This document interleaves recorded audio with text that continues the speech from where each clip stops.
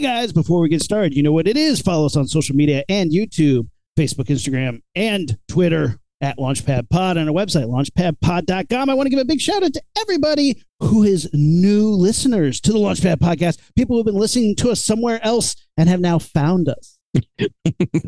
When you say somewhere else, I was like, isn't everybody listening to us somewhere else?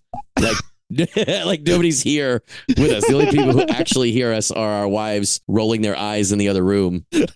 All the way from the other room, you can hear them roll their eyes. That's true. Everybody is somewhere else. So thanks for finding us wherever you found us. You know what our top watched YouTube video is right now? Blade. R. Oh, yeah. That's been a top for a while, though, right? Oh, it's in we got like 4,000 hits recently. Because that movie is fucking fantastic. It is. So big shout out. If anybody is listening from India, thank you for checking out the Launchpad Podcast, sticking around for some other movies and goofy shit. Today we got a fun one. I'm excited. This is like classic Launchpad. Like, we texted each other a little topic and we've been preparing in secret, and we don't know how it's going to come together, but I think we'll know in the end, or at least what comes after the end. I mean, at the end of the day, I'll edit it so we both think it's funny. Anyway, let's get on with the show. Ignition sequence start. 6, 5, 4, 3, 2, 1, 0. All engine running. Liftoff. We have a liftoff.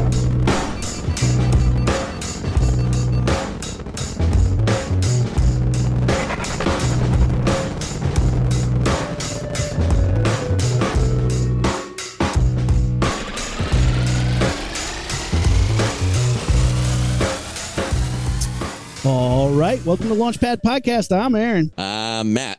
A classic Launchpad episode, ready to go in the chamber. Shall we fire this baby off? Yeah, this will be like old school. Like, this is kind of where we started. Not talking to Brian Michael Bendis and frickin' Dolph Lundgren and stuff. This is like back to basics. The stuff that literally, and I was just talking about this the other day. This is the kind of conversation that you and I would have eating Buffalo Wild Wings or Hooters hot wings or something. You know, I was actually in a Buffalo Wild Wings when I was talking about you and I talking about shit like this. Correctamundo. What was that?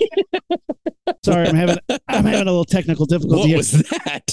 I'll edit that out later. Don't worry about that. All right. Anyway, yeah. That's not our topic. We got a topic today. We are talking about movies that have not just an ending, but then the credits start and you think the film is done. Most people are getting up and leaving. Yep. If you're in a theater, people are leaving. Yeah. But no. There is a little gimmick, a cute little thing that will put sometimes in the credits, and it has become known as the post-credit scene. Yeah, it's kind of a shit move to make you sit through the credits, but like, hey, I'm here for it. At least so you can see my name sitting there pretty. That's fine. But yeah, this is something that's been going around for a little bit. Obviously, we know what movies made it famous, and we'll get to them. But one of the ones that I first saw that I was like, wow, this is so funny, is in a little movie called Ferris Bueller's Day Off. I didn't even think of that one. How do you feel about Ferris Bueller's Day Off? I fucking love it.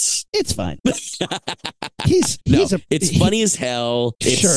I think it's hysterical. He does a great job. It's not based in reality, but it's a fun movie. You're not sold? He pisses me off because I'm the Cameron in most situations, and I have a friend who's absolutely out of control, and you're just like, can I just put you back in the bottle, please? Like, just stop this madness. I've had roommates like that. We've all had friends like that. I mean, present company aside. Yeah, see, I think me and you are more Ferris than Cam. Like, I don't think I'm Ferris to your Cam, or vice versa. Have you had to be a Cam to somebody else being a Ferris? Yeah, I guess we all have, right? I think we all probably have been the Ferris, or at least the more Ferris one, and then we all have been a Cameron. I would rather be the Ferris, but I am usually stuck in the situation where I'm the Cam, where somebody's like, oh man, I got this big can of gas, I'm gonna throw it on the fire here, fuck yeah. And you're like, settle down, what is wrong with you? Like, we are gonna get, like, it's not just trouble, it's criminal action. Yeah. When I watch Ferris Bueller's Day Off, I just get anxious because I'm just like, somebody needs to shut this fucker down, put him down for good, just get him out of the picture.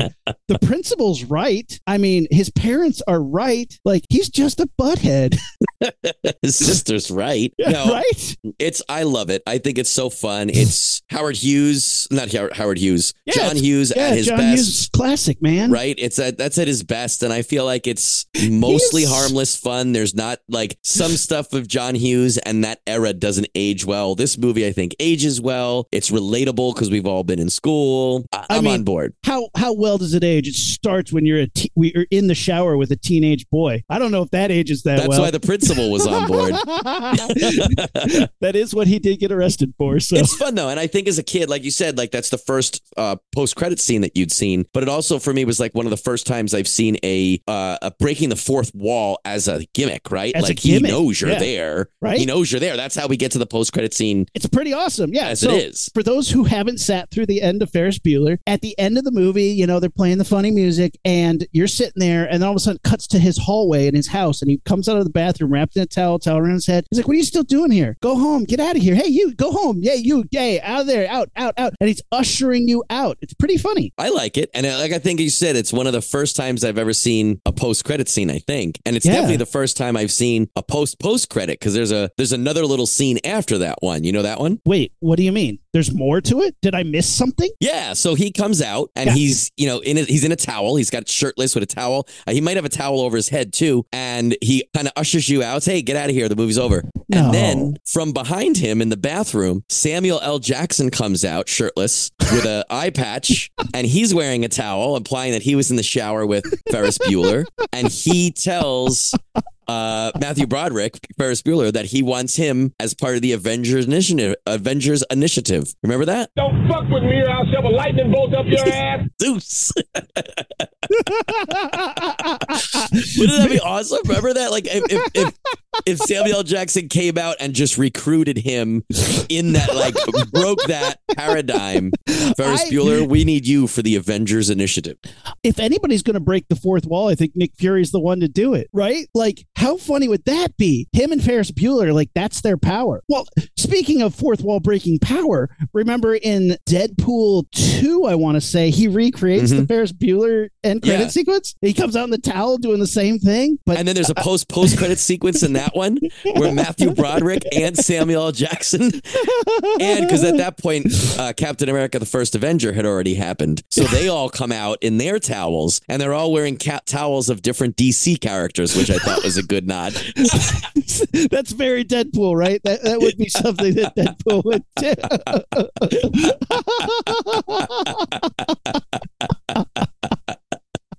Then they talk to Deadpool for a second. Then Nick Fury's like, actually, you're not really a good fit. And then Deadpool's like, but we could take a shower, right? And then they all high five in the shower. In the shower.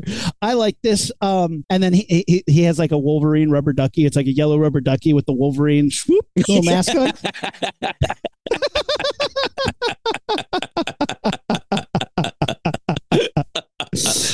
I'd watch the shit out of all of the movies we've discussed so far. You just tune in for the hour-long shower cut. It's just Sam Jackson. Yeah. The Snyder cut of the shower scene of the post-credit Deadpool scene. Release the shower cut. Oh my God. I'd watch that. I'm sure you would. Slurp the drain after too. That's a deep callback. I was going to say, slurp the drain is going to be one of those things that we only do every once in a while, and it's going to make half our listeners laugh and the other half gag. Tune into our 2024 Welcome Back episode and figure out what that is in reference to.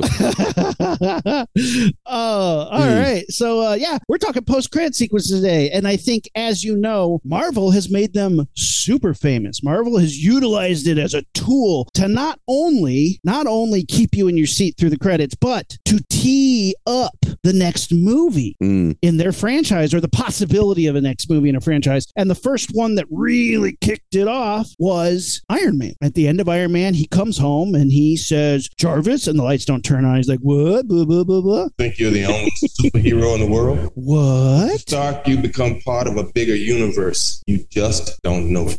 Who the hell are you? Nick Fury, director of S.H.I.E.L.D. Whoa. I'm here to talk to you about the Avengers Initiative. Boom, credits. Do you remember seeing that? Uh-huh, yeah. What did Goosebumps? Were you super pumped? Or were you just like, oh, wait, it was Iron Man? It wasn't Captain America? That was Iron Man 2008 post-credit sequence. Damn. At this point, all my Marvel movie shit runs together. But I remember being excited. I like the traditional Nick Fury, but I also really love the Ultimate Universe, which is where the African American, very Samuel L. Jackson Nick Fury was from. And I remember liking that character, and he was obviously looked different than the traditional Nick Fury, but he was written differently as well. It was all Bendis magic, and I like that. I like that run and Spider-Man and stuff. So yeah, I thought it was fun, and it was when those movies started coming out, I wasn't as into comic books just yet. It was right on the cusp, at least when Iron Man came out. When Iron Man came out, I was like, oh, that's a great movie. Don't care, but great movie. But yeah, it's fun, and I love the idea of a tee up like that, you know? Iron Man was really good. Captain America had some big misses for me. Like it was a little too fun, a little too like, I'm having a good time. I'm Captain America. And like, again, Captain America has this problem often where he's a little too much of a Boy Scout and doesn't have enough like real problems. But it was a decent outing for Marvel. I don't think it was a complete failure. It worked. I like that better than Endgame and Avengers and all these things where it's just a giant computer battle the whole time that I can't keep track of anything. Yeah. At least I could tell you if I remembered, but I could tell you what happened in Captain America. There was a movie. Yeah, I liked Endgame though. I mean, I saw it on a plane and was like, this doesn't suck half as bad as I thought it would. Oh, it's what it is. It's the best Captain America movie I've seen. I don't remember asking you a goddamn thing. Which Marvel movie? It's not going to not get funny now, is it? Which Marvel movie ends in the diner? Do you remember that? That's the first Avengers movie. Is it? And they're all in the diner together, eating in like a crunched up diner. Yeah, eating shawarma, and they're like, nom nom nom nom, and they're laughing about it. Yeah, I want Nick Fury to.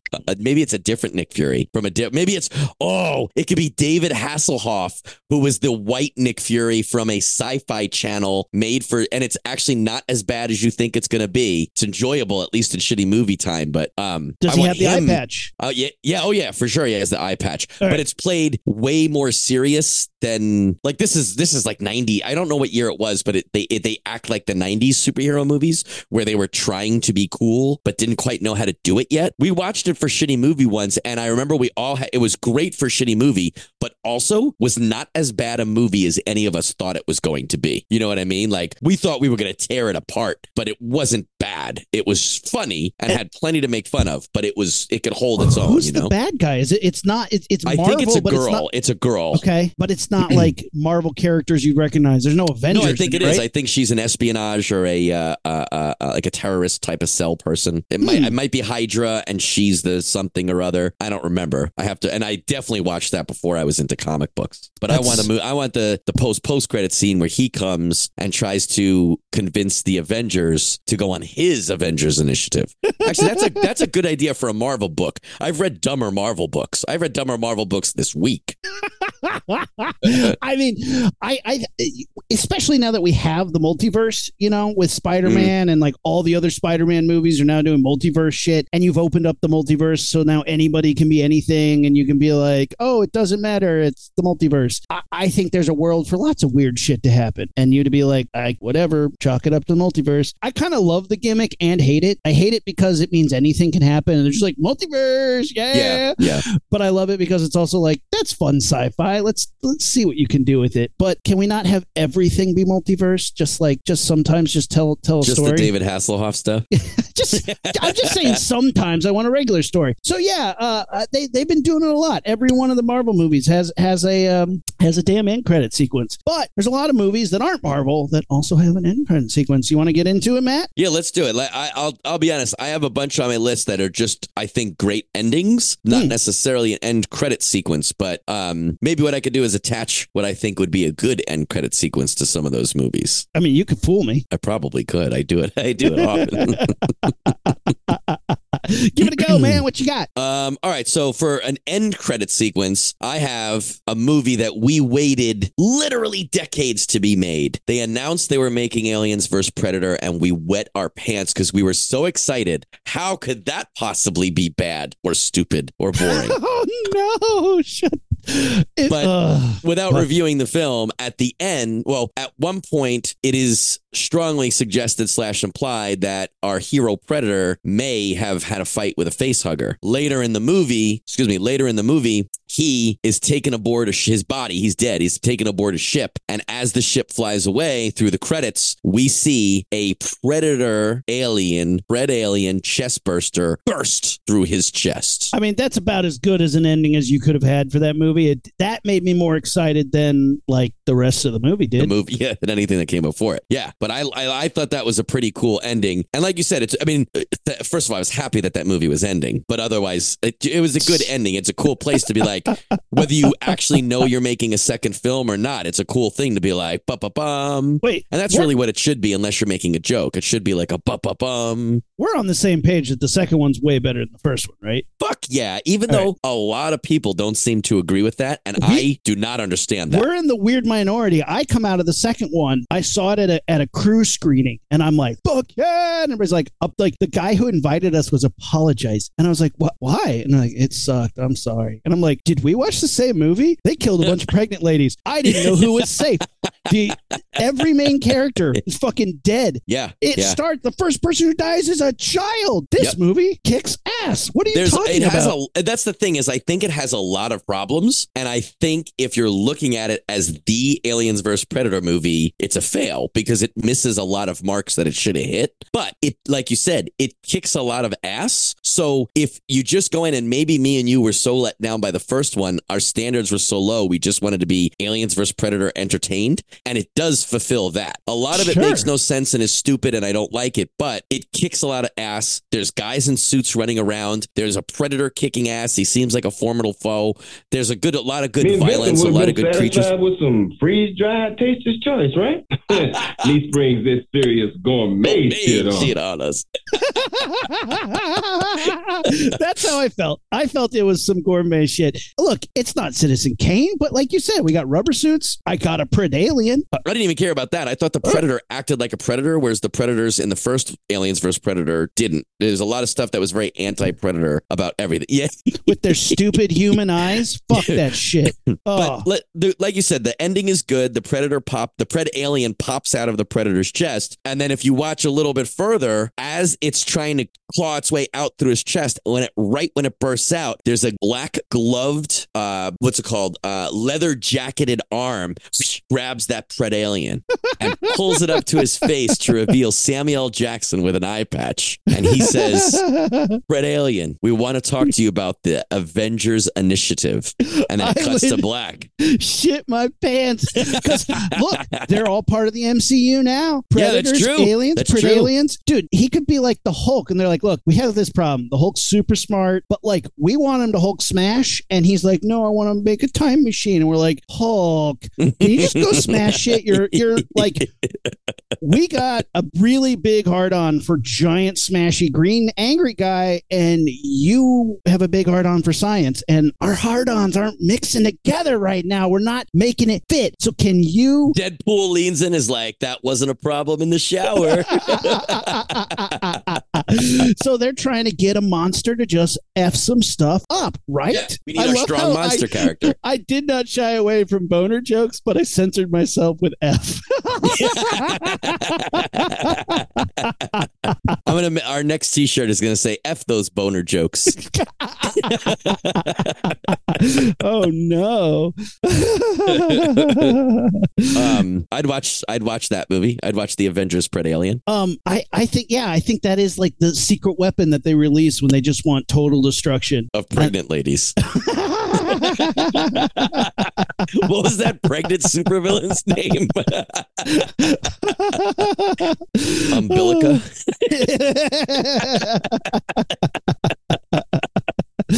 Her final attack only comes in the third trimester. Oh, you were finished. I'm finished. All right, here's one. Okay, so my favorite Christmas movie. At the end of Die Hard, Nice. You know, Bruce Willis has made up with his wife. He's learned the value of Christmas spirit and family. He shot the bad guy, Fabio looking motherfucker, in the head. The limo pulls up and he's like, this is my ride. He hops in and they drive off and they're smooching in the back seat. And then the partition rolls down, sitting next to Argyle. An eye-patched man turns around and he says, John McClane, I'd like to talk to you about the Avengers. John McClane would be the worst Avenger.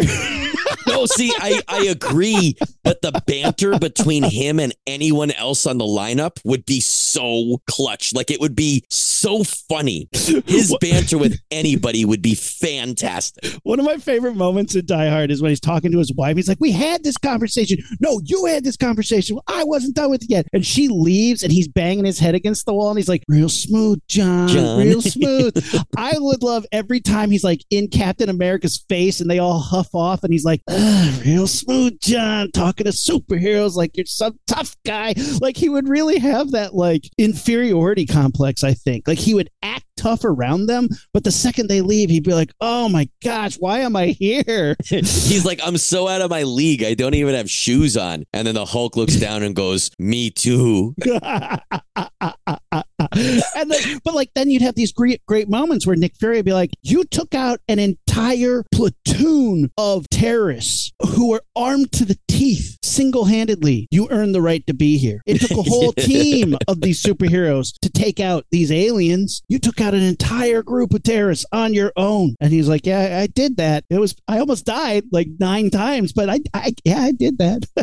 I would watch, what are we up to? Die Hard 7, Avenge Hard. I would do that. How can we just get more of those? This is a tasty burger. Thanks, Sam Jackson. Be careful, though, because the last couple Die Hards were not great. Although the last one got a lot of hate, and I thought that was the best of the new ones because at least shit was blowing up and shooting and stuff. I mean, at that point, I don't give a fuck. Blowing up and shooting. I love the one where he surfed a jet to the ground. I was like, what are you going to do? I'm here for it. He launches a car into a helicopter, dives out at the last second. Everybody was like booing at the theater, and I was like, nobody's here for this high five. I don't know why we keep making sports analogies, but let me try. It's kind of like when your team is winning by a lot and you put in your subs, and it doesn't matter because you already scored 100 points, right? I feel like you already have Die Hard 1 and 2 in the bag. Great. Die Hard 3 is a little bit different, but not bad, and I think it still has its moments. Then you go Die Hard 4, 5, 6, and you start to be like, whoa, you're messing with the formula, messing with this, and like but at that point, who cares? You already have the wins in the bag. Your franchise is awesome. Surf a plane to the ground. I don't give a shit. You know what I mean? Blow up that car. Drive a car off of this. I don't care. He launched a car at a helicopter, remember? You know who else surfed a plane to the ground? Hawkeye. Just saying. I never see John McClane and Hawkeye in the same room. They would be a good team up. Right? Right? And he'd be like hitting on Black Widow, and they'd be like, dude, bro, no, it's 2024. Stop that shit. He really did become an Avenger later. So I guess after the first movie is really the time to get him before he's crossed that arc into like, yeah, I know I surfed a plane to the ground. Of course I'm on the Avengers.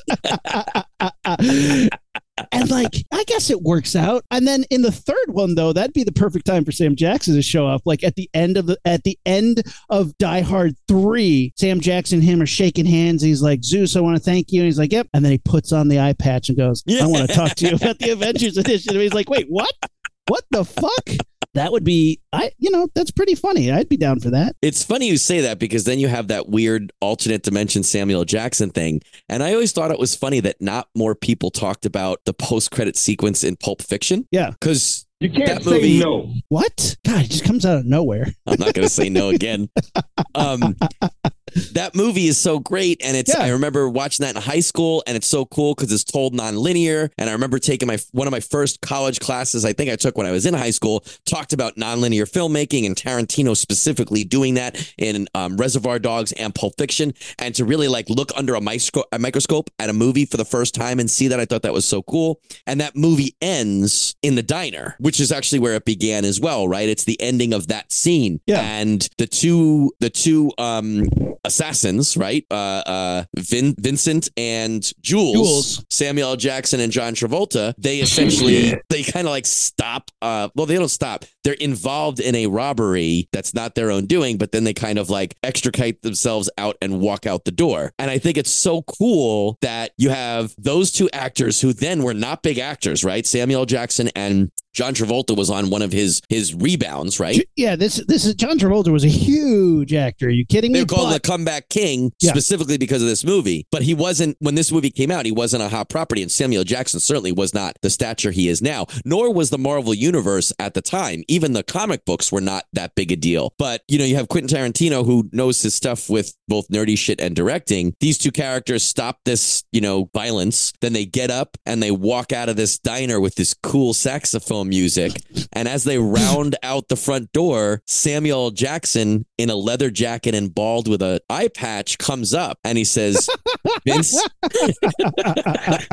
Vincent, Jules, I'd like to speak to you about the Avengers Initiative. Yes! Can't say that. So, and then they become like the next two human characters on the Avengers, and they're just these badass wisecracking hitmen, right? Oh, that's what we need is a spin-off of S.H.I.E.L.D. where it's these two like wet works guys. All they do is just the dirty work. Like that it's the Avengers can't handle it. Captain America would never say yes to it. I want two wet work assassins who just do dirty work and are constantly up to no good and constantly in trouble. Shut the fuck up. I think you have a critic.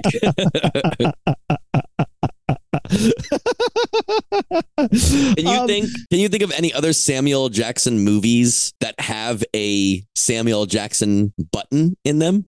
No, because soundboard technology stopped right after Pulp Fiction came out. Soundboard technology only got so far. I'm on some ancient internet YouTube site and I'm like, Sam Jackson soundboard. None of them made them past the Avengers. I mean, I think the farthest this goes has some Jackie Brown in it. Maybe. I mean, there's over 100 sound tags here. We could play all sorts of stuff. Because you're doing a Samuel Jackson Check out soundboard. the big brain on Brad.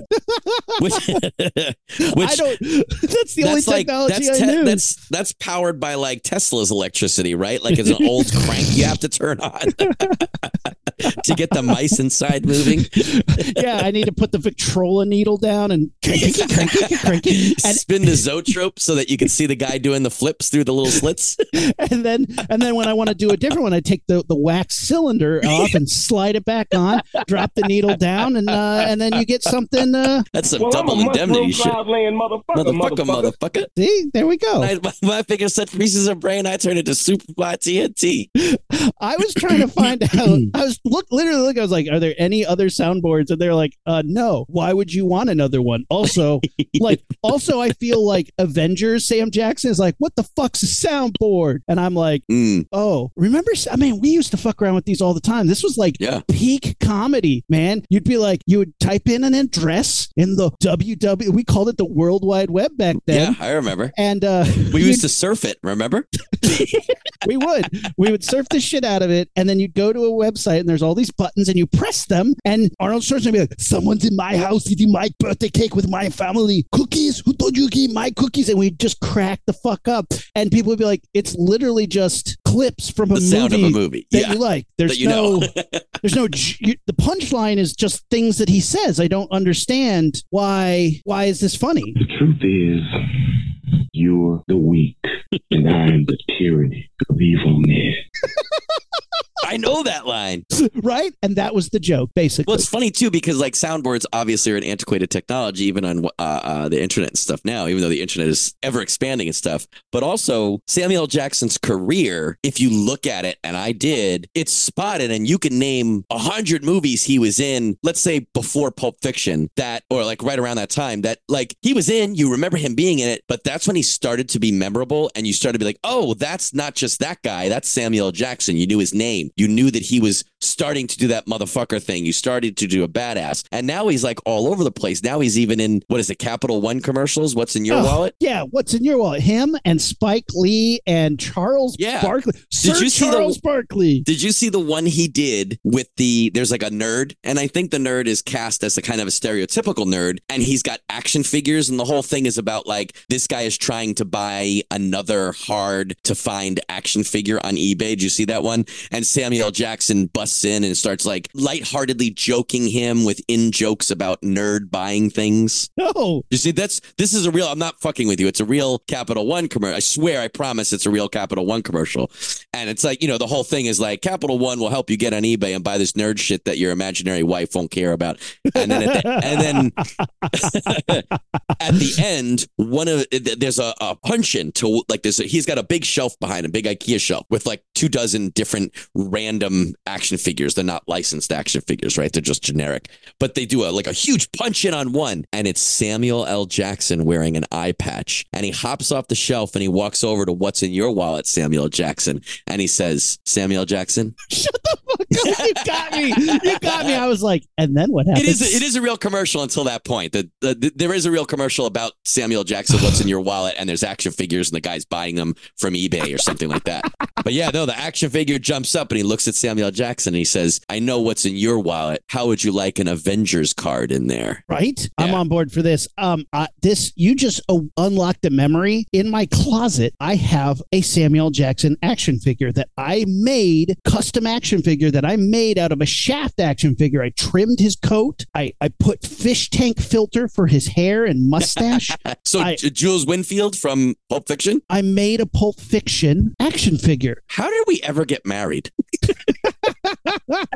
Like, I mean, from a logistical standpoint, where do we find the time? It was...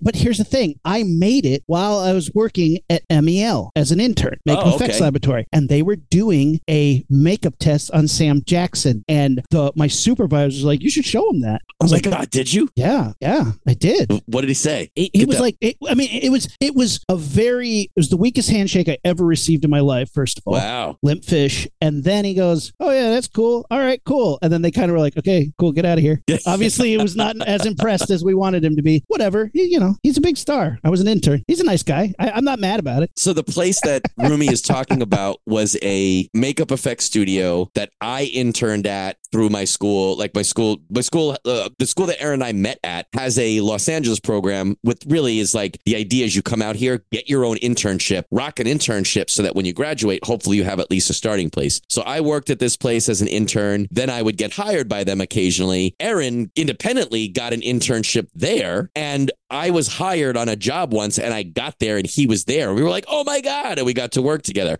And we worked together a bunch of times. But that's how you were like, within those weeks, you were like, hey, I need a roommate potentially. My current roommate is being flaky as shit. Fucking dildo. Do you want to like move in with me? And I was like, well, shit, I don't have anywhere to move in after this. Why not? Because of this internship, that's how we became roommates. And I also did a makeup test with Samuel L. Jackson. So the guy who owns the studio was Samuel L. Jackson's personal makeup artist. So aside from running this special effects studio and doing all these different monster makeups and creatures and effects and stuff, he also did whatever Samuel L. Jackson was doing. When he came in, it was like a Saturday. And I was like, please, can I come in and help? They were like, yeah, sure. Came in. And the whole time he was talking about his colonoscopy.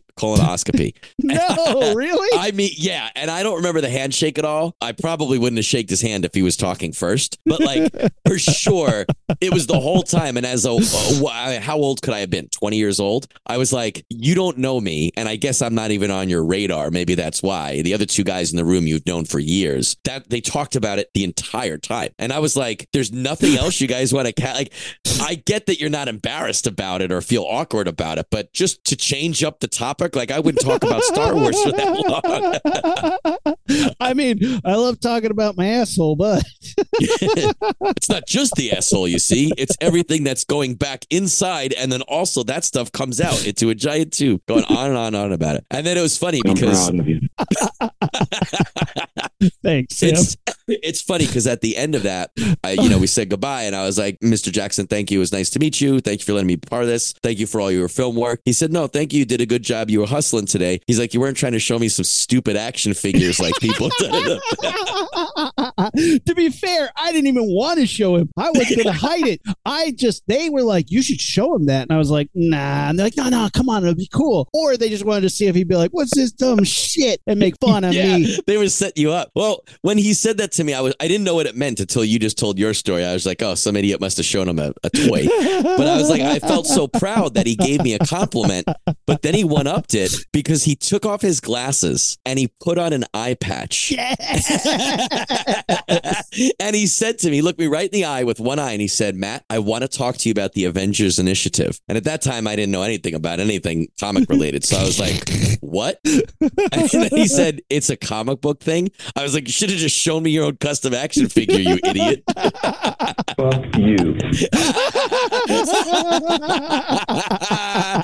Well played. Oh, man. So I have a movie on this list because I thought it'd be cool. And then I totally forgot that he was in this movie.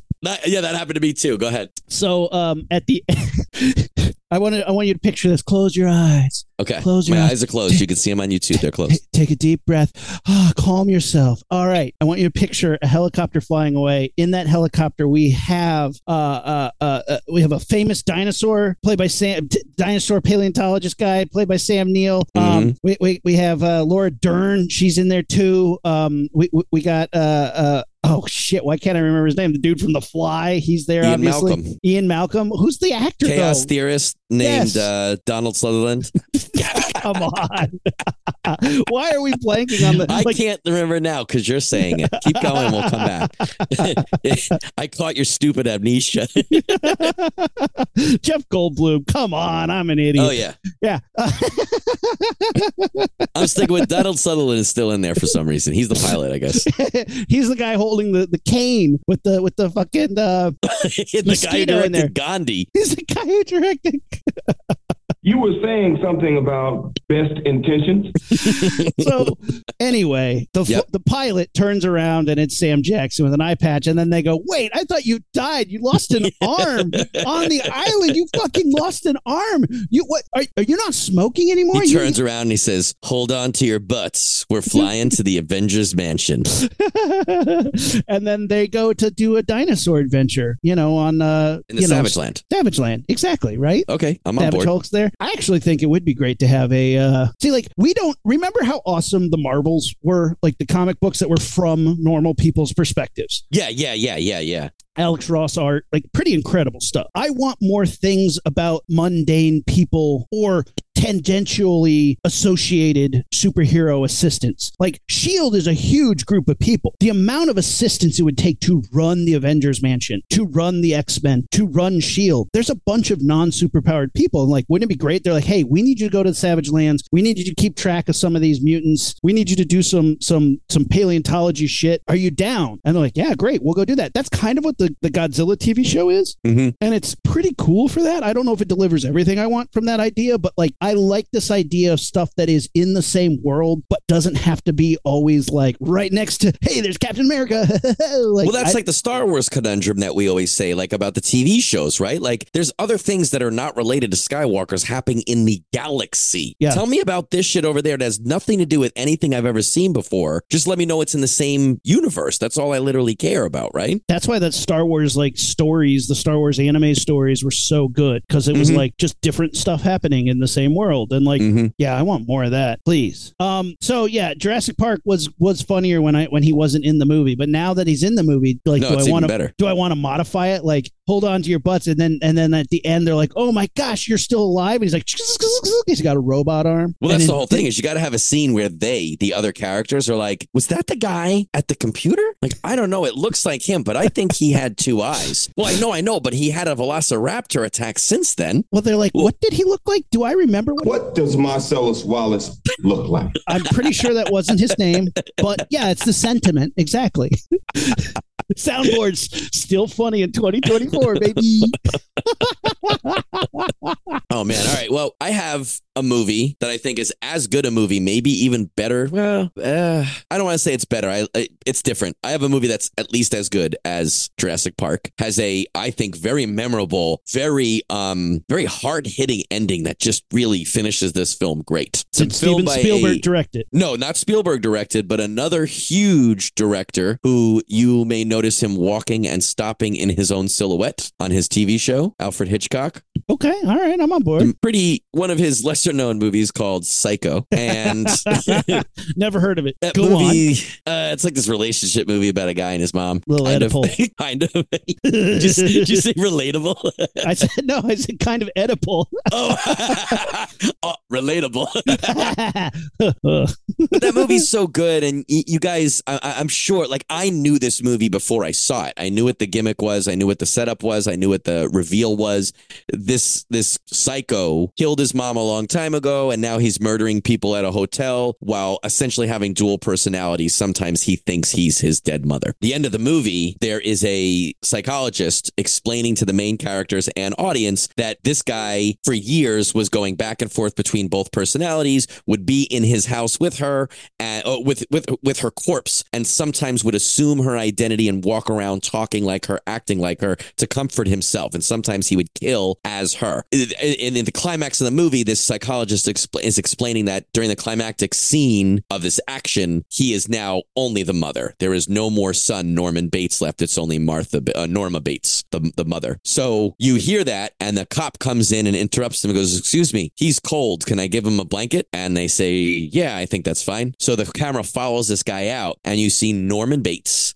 You see the cop go in, and then you hear an old woman's voice say, "Thank you." And he comes back out without the blanket. And then you see Norman Bates sitting in this cell by himself, and he's got a blanket, and there's the old lady inner monologue. So you know that he is completely his mother now. And she's talking about, "They'll never suspect me. I'm sad that I have to sacrifice Norman to this, but they'll never convict me. They'll never think an old lady could do this. I could never hurt a fly." And as she does, there's a fly buzzing around. She says she's not going to swat the fly, and they'll see she's such an unkind old lady. She won't even swat a fly. And then there's a couple frames of a dissolve of a skull over Norman Bates's face. Yeah. And it's a really cool visual because it's showing there's so many layers here to this guy. And ultimately, I think at the time they're trying to imply that he's evil. Now you might say he's disturbed and there's something to be sympathetic about there. Whatever side you follow on, I think the visual imagery of that skull is so strong. But the coolest thing is Nick Fury doesn't care about that. And he steps into the room and he says, "Norman, I need to talk to you about the Avengers Initiative." Except he says Norma, because all along they wanted the mother. They needed to get the son out of the way, and they were actually piping sounds into the hotel the whole time, driving Norman mad so that the trained assassin Norma Bates could come out. Norma absent-mindedly goes to flick the fly off of her face, and all of a sudden, it was Janet Pym. It was the wasp. It wasn't the fly. Please continue. See? And they just want our boy Norman out of the picture, and they want Norma all the time. But when she's in these like situations and gets stretched out, suddenly Norman's like, "Where am I? What's going on? Who are you people?" And like he's in and out of it. But they have, like, just like with the Hulk, they got to keep Norma Bates in there with the enticement of violence. And it's cool too because physically speaking, both Norma and Norman are not, powerful enough to hang with these superheroes. So Tony Stark gives her essentially like an Iron Spider costume. So at certain times, Anthony Perkins in a dress and a wig will sprout mechanical spider arms. Jack in the Box. Damn. All right. I know some of you guys, here's my next challenge, and I fucking love when you guys do this. Some of you guys don't are. want that. I do. Want that. Some of you guys are super artistic, and you guys send us drawings or at least scans of shit you've drawn about shit we've talked about. Can someone please draw me Norma Bates Iron Spider? Norma Bates with Iron the Spider. spider legs. Yes. I don't necessarily need a chest emblem, but that's up to you. But I just want to see Norma Bates with those Iron Spider claws coming out of her back. Oh, damn. That would be so funny. That would be so good. I love this. Okay, this is great. All right, here's mine. 1972 or 74? When did this movie come out? Anyway, we have met the Sawyer family. We've seen a long brutal night of violence, screaming, and chainsaw noises. Leatherface is dancing with the chainsaw, spinning it around in the sunlight of the morning sun of Texas. Our heroine, covered in blood, just dripping, covered in blood, is running down the highway, and she flags down a truck, and the truck stops, and she hops in the bed, and she's laughing as it drives off. And then the sliding back door of the truck that looks into the bed slides open, and the driver of the truck is Nick Fury. I want to talk to you about Avengers Initiative, and she's just psycho now. So see, I was on that same path with like get somebody super crazy, and she survived the night. So now her brain is completely broken, and they want to rebuild her into the ultimate assassin. I love this because I thought you were going to make it Leatherface. I thought you were going to say that as Leatherface dances in the road, chainsaw a swinging, Nick Fury steps out of the trees and says to Leatherface, "I need to talk to you about the Avengers Initiative." It's funny you say that because just the other day, Cousin Paul, shout out to Cousin Paul, was here, and he's only seen a handful of the Friday the 13th series. He hasn't seen all of them. One of the ones, oddly enough, that he hadn't seen was the first one. The first one, one of the biggest trivia about it is the killer is not Jason. Jason does not appear in the entirety of the first movie. A lot of people erroneously think that you see a child Jason at the end of the movie. His mother is the killer the whole time. No, that's in the remake. You see the child Jason do a little bit. A lot of people get it confused because in the very first movie, the mom is the killer the whole time and you never see her. Almost all the kills are from her point of view or like a wide third person point of view. So you don't see the actual killer. You don't even know if it's a male or female. At the end, it's this little old lady who is Jason's mother. And you see Jason in the sequels. But there is a jump scare at the end where the final girl, after decapitating Jason's mother, hops in a canoe and pushes herself out to the lake. She falls asleep. And then when she wakes up, she's looking in the water, and out from behind her, Samuel L. Jackson's bald head comes up from the water. And he's wearing an eye patch. And he grabs her out of the canoe. And he says, "What the hell's going on here?" Yeah. He says, "What the hell's going on here? I need to talk to you about the Avengers Initiative." And the girl is utterly confused. I'm Superfly TNT. I didn't even have that on my list, but once you started with Texas Chainsaw, oh damn! I think our soundboard's about to die. My computer's like, plug me in, and I think my cord's downstairs. I'm so sad. Oh my god, that's so funny. All right, here's a good one. Imagine this: you are a doctor, and you've just spent the entire weekend slamming six packs, banging a broad who's like half your age, and stopping an evil wizard from releasing a bunch of dangerous masks to the world. But you didn't quite get them all. And the plan is still in action.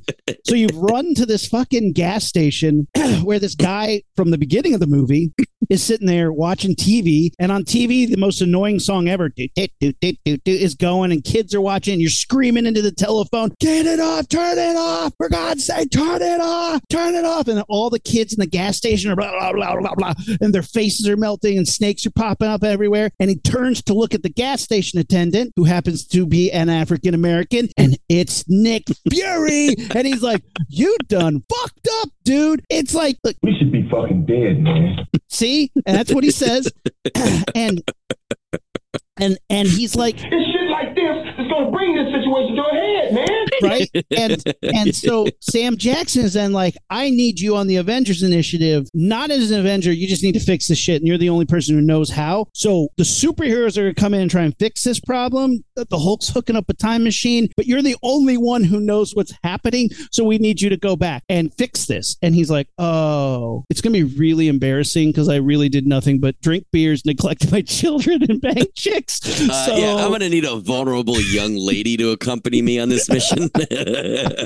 Like, how about this Norma Bates?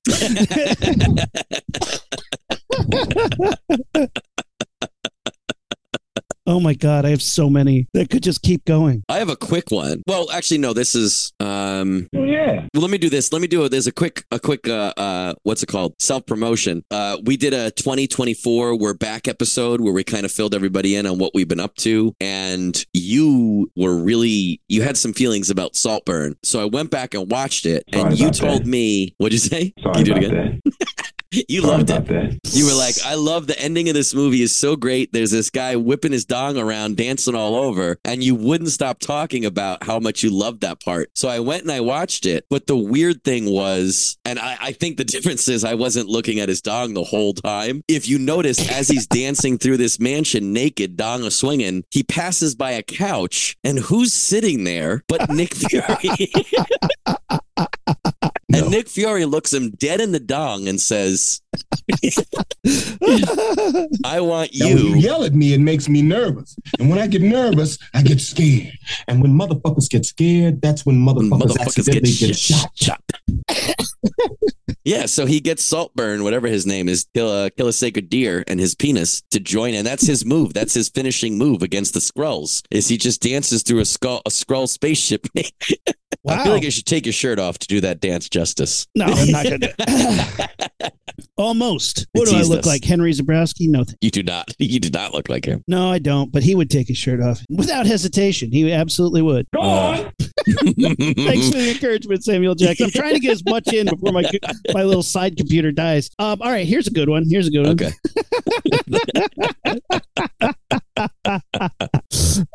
Sigourney Weaver in her tiny little underwear is climbing in to the Nostromo escape pod with her cat, Jonesy, which shows up in the Avengers movies later. Yes. And yes, the cat shows up. She's in her little sleep pod. And she's just about to fall asleep. This happens to me all the time. I'm like, I'm just about to fall asleep. And then Sam Jackson gets in my face and is like, dunk, dunk, dunk, knocks on the slumber pod. And she's like, what is going on? What is happening? No. She's like, who are My you? name's Pitt. And she's like, that doesn't make any sense. He's like, I'm sorry. I said, my name's Nick. My name's Nick Fury. And I want you for part of the Avengers Initiative. You single-handedly took down one of the most dangerous creatures in the known universe. I'm pretty sure Marvel has done an Aliens crossover. Or am I making that up as a dream that I had? Marvel has done their own Aliens books, a couple of them, but they haven't done, at least to my knowledge, which I think is correct, they have not done a crossover. The first crossover they've done with that stuff is Wolverine Predator. They did a bunch of covers. Which was pretty cool. I liked Wolverine Predator. They did a bunch of covers that featured crossovers. But it was like when they do like the zombie variants. So like every Marvel book has a zombie variant cover at the time. They did that with both Alien and Predator, I believe, but not actually a story yet, except for Wolverine Predator. What is, I know, is it Elseworlds? What's the Marvel version? What If? Is that What there? If? Yeah. Can we get a What If with Xenomorphs? I'd be so down. Yes. I mean, you're asking me? Greenlit. done. Who would be the most formidable against Xenomorphs? I actually think, I know a lot of people like Wolverine. We've always had this conversation where people just immediately are like, Wolverine's the best. And they give all these excuses of why he's the greatest. I'm not arguing that Wolverine isn't a badass, isn't awesome in 99% of situations. I think Xenomorph is one of the few situations where he would not be the best because he'd start slicing up Xenomorphs and it'd be melting his skin and he would be constantly at a disadvantage because he's always in a state of healing and a weakened state and getting more acid blood on him. And even though a chest burster bursts out of him, he's more of a liability at this point. Yeah, I can see that. Which would be a really fun thing to explore. Wolverine as a vulnerable liability as opposed to the powerhouse that you want him to be. Who do you think would be a sick, awesome like opponent to a without Xenomorph? being an overpower? Because I feel like there's a ton of people that would be overpowered, right? Like Hulk versus aliens isn't, Hulk could destroy aliens. I don't think that would be a fun story, right? Could be interesting. A couple cool graphics, but like, what's the story? He would just, they're no match for him. What does acid blood do to Hulk? Nothing. What do bullets do to Hulk? Nothing. I don't know. Acid. I don't think he likes fire that much, right? I would like Kraven against aliens. Fuck Kraven would be cool. Fuck yeah. Maybe, I don't care about Black Panther, but maybe Black Panther or something like that. Like Cap versus Hulk. I'm a Cap versus aliens. I can see that fight, but like I don't care about his character fighting them. Just that he would have the skill, I think, think to work, and the shield would be a good thing. I was wondering that. Yeah. Alien acid blood versus vibranium. What'd you say? Unobtainium. Unobtainium. I think that's good. Well, so Iron Man versus Xenomorphs would be fantastic. I think there's a lot there that you could play with. Like the Hulkbuster suit. I want to see what the Xenomorph Buster suit looks like. A badass tailored fighting machine to take down Xenomorphs and control eggs. And he's like people who are impregnated. He's shooting them with these armored Iron Man things that are and protecting them and covering their face so the chest bursters don't pop out. I think there's a lot of really cool things you could do with Iron Man here. I think this is a great Iron Man vehicle. A Fantastic Four, I think would be a great thing. I love Fantastic Four, and they always deal with weird science shit. And this would be a great opportunity to see them really at a disadvantage, because normally they're fighting guys from the 50s who don't know that radiation doesn't come from space and that women can drive. I was from the golden age of MODOK versus aliens. Yeah. Because do they have a big enough face hugger for MODOK? Dude, the face huggers are you need that heavy breathing alien queen face hugger toy. That's what you need. That's interesting. We should do an episode about that. Hey, I'm talking to you. Right? Who else would be good? I have a good one. This is going to hit me right in the feels. Do it. Okay. There's a movie that while thinking about this for this episode, I have not seen it in years, but I know it. I watched it during that golden age of knowing that we wanted to be in film in high school, and you were just devouring these movies, and the ones that hit you. And Scarface. One of them, Stand By Me, Boondock based Saints. on Stephen King's The Body. Oh, that okay. movie, it's so good. There was so much greatness in it. I saw it at a perfect age, and I think as both a film and a story, it was great. That movie at the end made me cry every time I watched it. And if you don't remember, it's four boys go in search of a dead body. Kiefer Sutherland and his older guys are a gang. They're trying to see it too. Oh, there's and they're classic. They're shitty 80s bullies, the worst. Oh yeah. They're pulling out switchblades. I'm gonna kill a kid. Yeah, kill it. Yeah, Stephen King. It's a Stephen King bully, and it's just such a great coming of age story. And there's four main protagonists, and at the end, they all make it back, and the whole movie are in the head of the main protagonist, and we can hear his thoughts. So he's recounting this story to us, and in the movie, he's doing it on a word processor. And at the beginning and the end of the film, so at the end of the film, he's saying, when we got back after that summer where we saw the body and we bonded, life moved on. We were best friends, literally willing to die for each other, saving each other's lives. But kids grow up and friends break apart, and that's just part of life.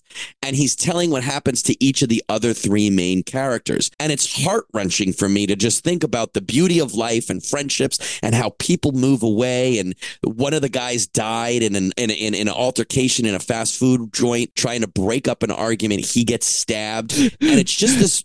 And it sucks because they were arguing over a goddamn wallet that had "bad motherfucker" written over it. God, what a way to die. That's so annoying. Way to bring it Hawaiian back. burger joint. But that always got me, and I think part of the reason it got me was because if one of my best friends was killed in an altercation, it would hit home. And it's this thing of, in the movie, it's just two lines in the movie at the end. You don't even see it. You don't even see his character. You just see the boy the kids walk away and dissolve. They fade out as they walk away, and it's beautiful. And it's just, I think it's a commentary on how friends grow up and friends move on. And the main character is typing this up on his word processor, and as he finishes the story, he gets up and I'm going to get choked up saying it. He gets up to go off with his son, and you kind of see and hear them out the window as the song "Stand By Me" starts playing and the credits roll. And I swear to God, every time I see that, even now thinking about it and saying it, it gets me a little choked up. But then it's odd because the music kind of dims down, and Samuel Jackson, if you can see it in the distance, Samuel Jackson walks up to this guy's car as he's trying to take his son to swim lessons, and he says, "I'm very impressed by what you and your friends did finding a dead body when you were kids. I'd like to speak to you about the Avengers Initiative." Bad motherfucker. He's like, "I had 4 spots, but I guess I got to get another guy now." Cool. Well, I got one more. How many you got? I could do one more. You do yours, and I got a good one. All right. So we're watching Sarah Connor drive off into the Mexican desert while the just banger of a soundtrack. Dun, dun, dun, dun, dun. Mhm. Dun, dun, dun, dun, dun. I'm getting goosebumps. Dun, dun, dun, dun, dun. The flames are rising. The credits are rolling. And what you don't see, because none of you sat through the credits back then, it cuts back and she sees off in the distance in the heat rippling waves of the desert, like a blockade of Jeeps. And all of them have a strange white eagle, very geometric on the side, and standing out front, a man in a trench coat, his fucking trench coat blowing in the desert heat, and she pulls to a stop and he says, Sarah Connor, I want to speak to you about the Avengers Initiative, and she blows him away. And then they go back in time and they fix it, and she doesn't do it, and then he brings her on because she knows how to stop Terminators.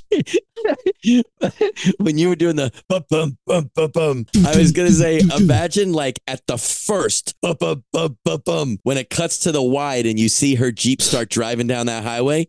If immediately bum bum, you see a police car, it's really a shield car, pull her over immediately. So the whole time it's just bum bum bum, pull over. I mean, if somebody tried to pull over Sarah Connors, Call an ambulance. you'd have to call an ambulance. Yeah. Thank you, Sid. I'll tell you what. I got a gag going right now. Get ready. Look up a curse, like especially if it's a couple curses in a row. Okay. Huh. Like what? Like. Don't tell me. Don't You tell know me. what I'm saying. All right. Let's Give see what me we got. him cursing at somebody would be the best. Okay. All right. I hope I found one. All right. So Sarah Connor, face to face with Nick Fury. She looks at him. She looks in his eye, trying to read him. She looks at his eye patch and wonders how he got it. Cut to a dirty motel room, and he's giving himself eye surgery in the sink. And as he does that, the manager knocks on the door and goes, "Hey, buddy, what do you got? A dead cat in there?" And Nick Fury vision cuts through a bunch of different curses and says, Fuck you. Motherfucker, I'll chew his ass up. There you go. Of all the ones, they're not very specific here. I'm also like That was worried that good. he's. either of those works really well in that I'd joke, knock I that think. shit off if I was you. See, we're really testing our. All right, hit me with your last one, brother. All right. This is actually a good movie that I love all the way through. I don't want to say the last third is not as Okay, heavy we as go. the first third. You win. But I don't like the ending as much as the rest of the movie. But there's a movie by Luc Besson called Leon the Professional. Oh my gosh, yes. And the movie's amazing. If you guys don't know, some people call it Leon, some people call it The Professional. It is Queen Amidala as the character, not the actress, as a child in New York. I think it's New York City, but it's a city. Yep. And her family gets murdered by Gary Oldman and his crime crew. And she hooks up with that French guy from the new. Not literally, but I mean, she wants to, she but joins not literally. forces. Yeah, she joins forces with that French guy from the Roland Emmerich Godzilla movie, and he is a professional hitman. And he realizes that her family's been murdered. She wants to live with him. He wants to care for her. She wants to be the next hitman. She wants to go after these bad guys with him. So the whole movie is this really bitchin', working together, him teaching her how to be an assassin and him doing some badass hits. And sometimes she's, trying to get involved in stuff. There's a huge shootout at the end and he dies, right? And she ends up taking his plant, which was a big thing in the movie, was caring for this plant. And we know that she's like a badass now and is ready for the world. Him and her have wreaked revenge on who they were trying to kill for that shit that they did to her family. And now she's going to this boarding school. And the last scene of her is her entering this boarding school and kind of giving off this, like, I'm not taking any shit vibe. And I thought it's cool, but I kind of wanted it to end on a better note. But I didn't realize this till years later. There is a post-credit scene where she goes to her first class and they're waiting for the teacher. And you hear these footsteps coming down the door, like coming through the doorway. And the door opens and it's this, like, I would say 65-year-old, extremely stereotypical Jewish looking guy. And he comes in and he says, "Okay, everyone take out your books." And then the person next to our Queen Amidala character goes, "Oh man, I can't stand this teacher." And she looks over and it's Nick Fury, Samuel L. Jackson in an eye patch. And And he says, I'm going to tell you a secret. I'm not really a student. I'm the head of a worldwide espionage agency. Stop these motherfucking books. And yeah, he says, I want to talk to you about the Avengers Initiative, little girl. And she becomes the youngest Avenger. I mean, I'm down for that. Yes, you did. It's so stupid. Oh, this is exactly the episode I wanted this to be.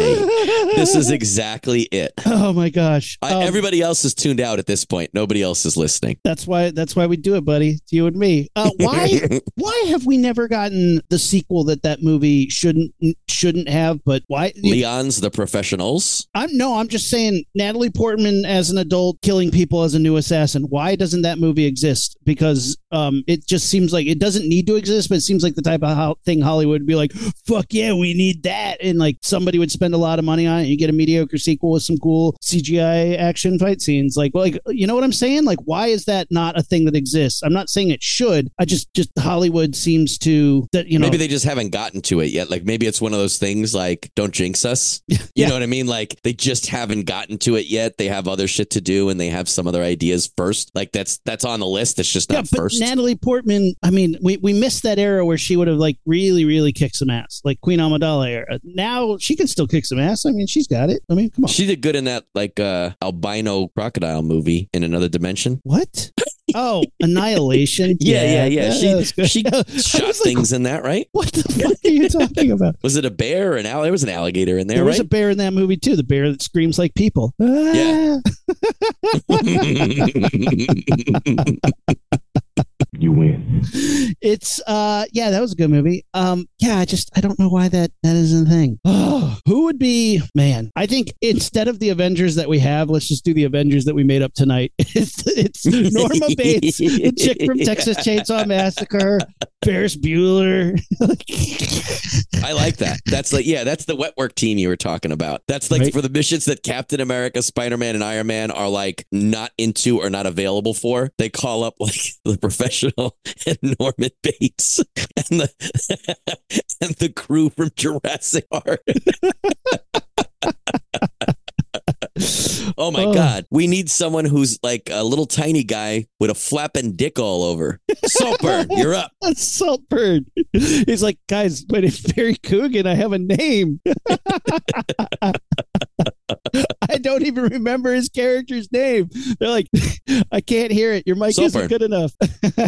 Saltburn. His name is Saltburn. They're like, guys, we need a distraction. And everybody turns and looks at him. And he's like, why? Why? Every time you need a distraction, why is it me? He's already untying his pants. Okay. Fine. Happy to be on the team, guys. Is that how the dance actually looks, or is that just your interpretation of it? No. Just take the stupid Joker dance off the steps, take his pants off, put him in a giant palace. Flop, flop, flop, flop, flop, flop. What's the flop intensity on a scale from 1 to 10? I mean, you were looking so hard. You're going to give me like a decimal, right? Yeah. I mean, I'm trying to think. Because like, when I'm doing the Godzilla Smash scores, I'm trying to think of that decimal levels.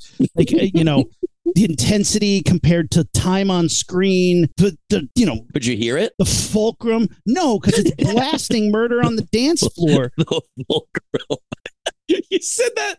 You said that they were blasting murder on the dance floor like you were upset about it. No, because they were blasting murder on the dance floor. Of course I couldn't hear it. No, it wasn't that I was angry that I couldn't hear it. You were finished. Well, allow me to retort. Flap, flap, flap, flap. Aaron's dancing on the YouTube.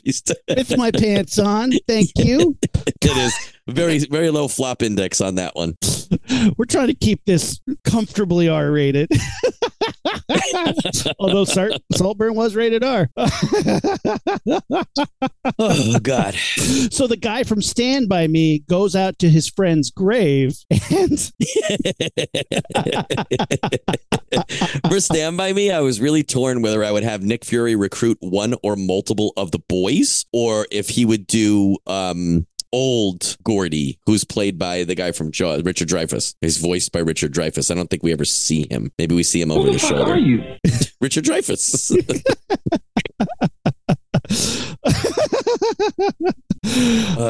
Well, guys, let us know on social media. What's your favorite Nick Fury button from a movie? That would be awesome, guys. Please write in with some of them. Oh my God, that would crack me up so hard. And please draw that thing I said before. I want to see either an Avengers lineup featuring some of the people, pick at a famous Avengers cover or pose, and redraw it with the characters we've said, or just Iron Spider Norma. Iron Spider Norma Bates. I love this. Yeah, I need that, and I need flop.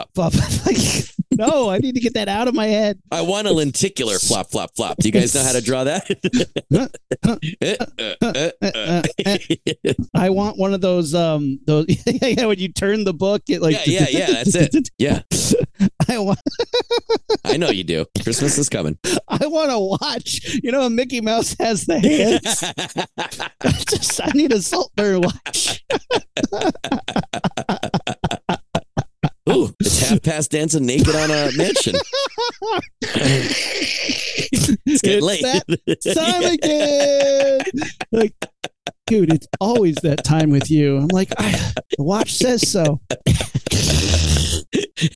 We're so fucking stupid. My cheeks are hurting. We've gone way off track, which was a questionable track to begin with.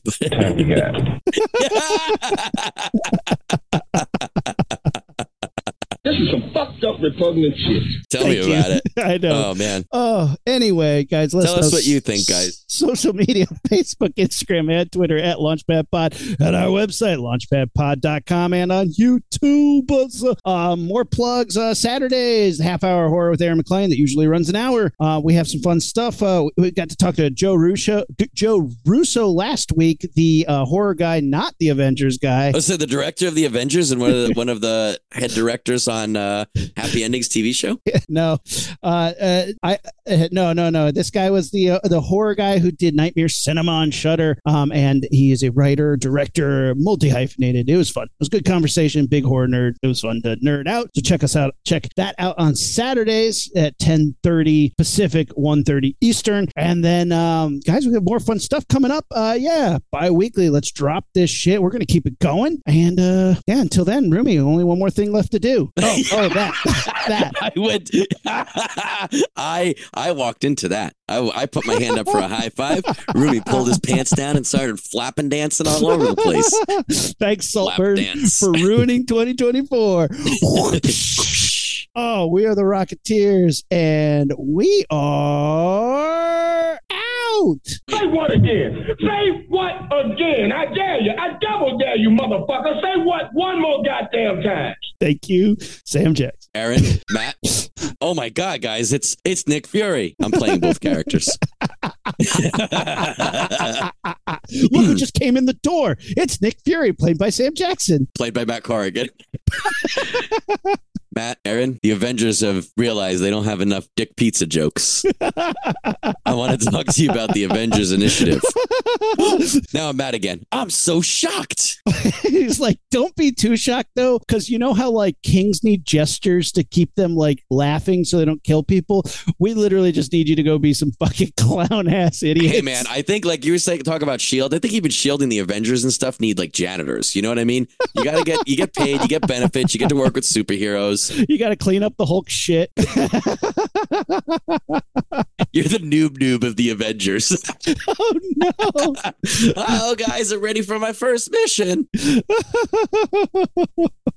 Aaron's not calling it out, but I made an eye patch out of construction paper at the top of the episode for this gag. So I'm wearing an eye patch made of construction paper right now to show visually that I'm Nick Fury inviting the Rocketeers to be on the Avengers Initiative. Most definitely.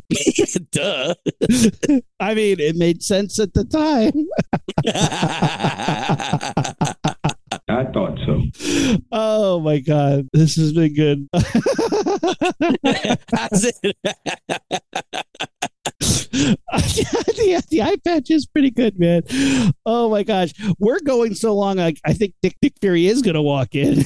People are like, are they just going to get to the credits or what? Release the Snyder cut. Are you still here? Episode. Go home. Go home. Why are you listening? Wait, let me go take my clothes off and get into a towel. Hang on. You have to be we're the noob. You have to be around while Hulk is naked dancing through the Avengers. What I can only imagine is his diarrhea. No, I have some stuff to do around here. Whoop, whoop. Hulk smashed some burritos earlier today, so I'm going to need you to clean that up. Yeah, that's exactly what happens. And at the end, when they freaking finish the giant fight and stop World Dominator and stuff, Tony Stark is like, who the fuck is Matt and Aaron? We just show up right at the end. Like, we get to the falafel joint while they're all in, and they're like, crazy day. Hey, we're going to order up. Who's paying for this? Tony? I didn't even bring my wallet. So, yeah. It's pretty cool to be an Avenger, huh? They're like, who are you? Guys, we're the Rocketeers, and we are out. Ignition sequence start. 6, 5, 4, 3, 2, 1, 0. All engine running. Liftoff. We have a liftoff.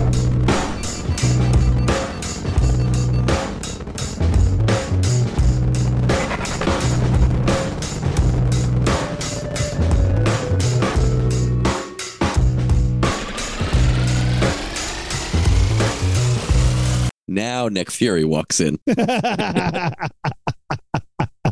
He'd say something funny, but my computer's dead.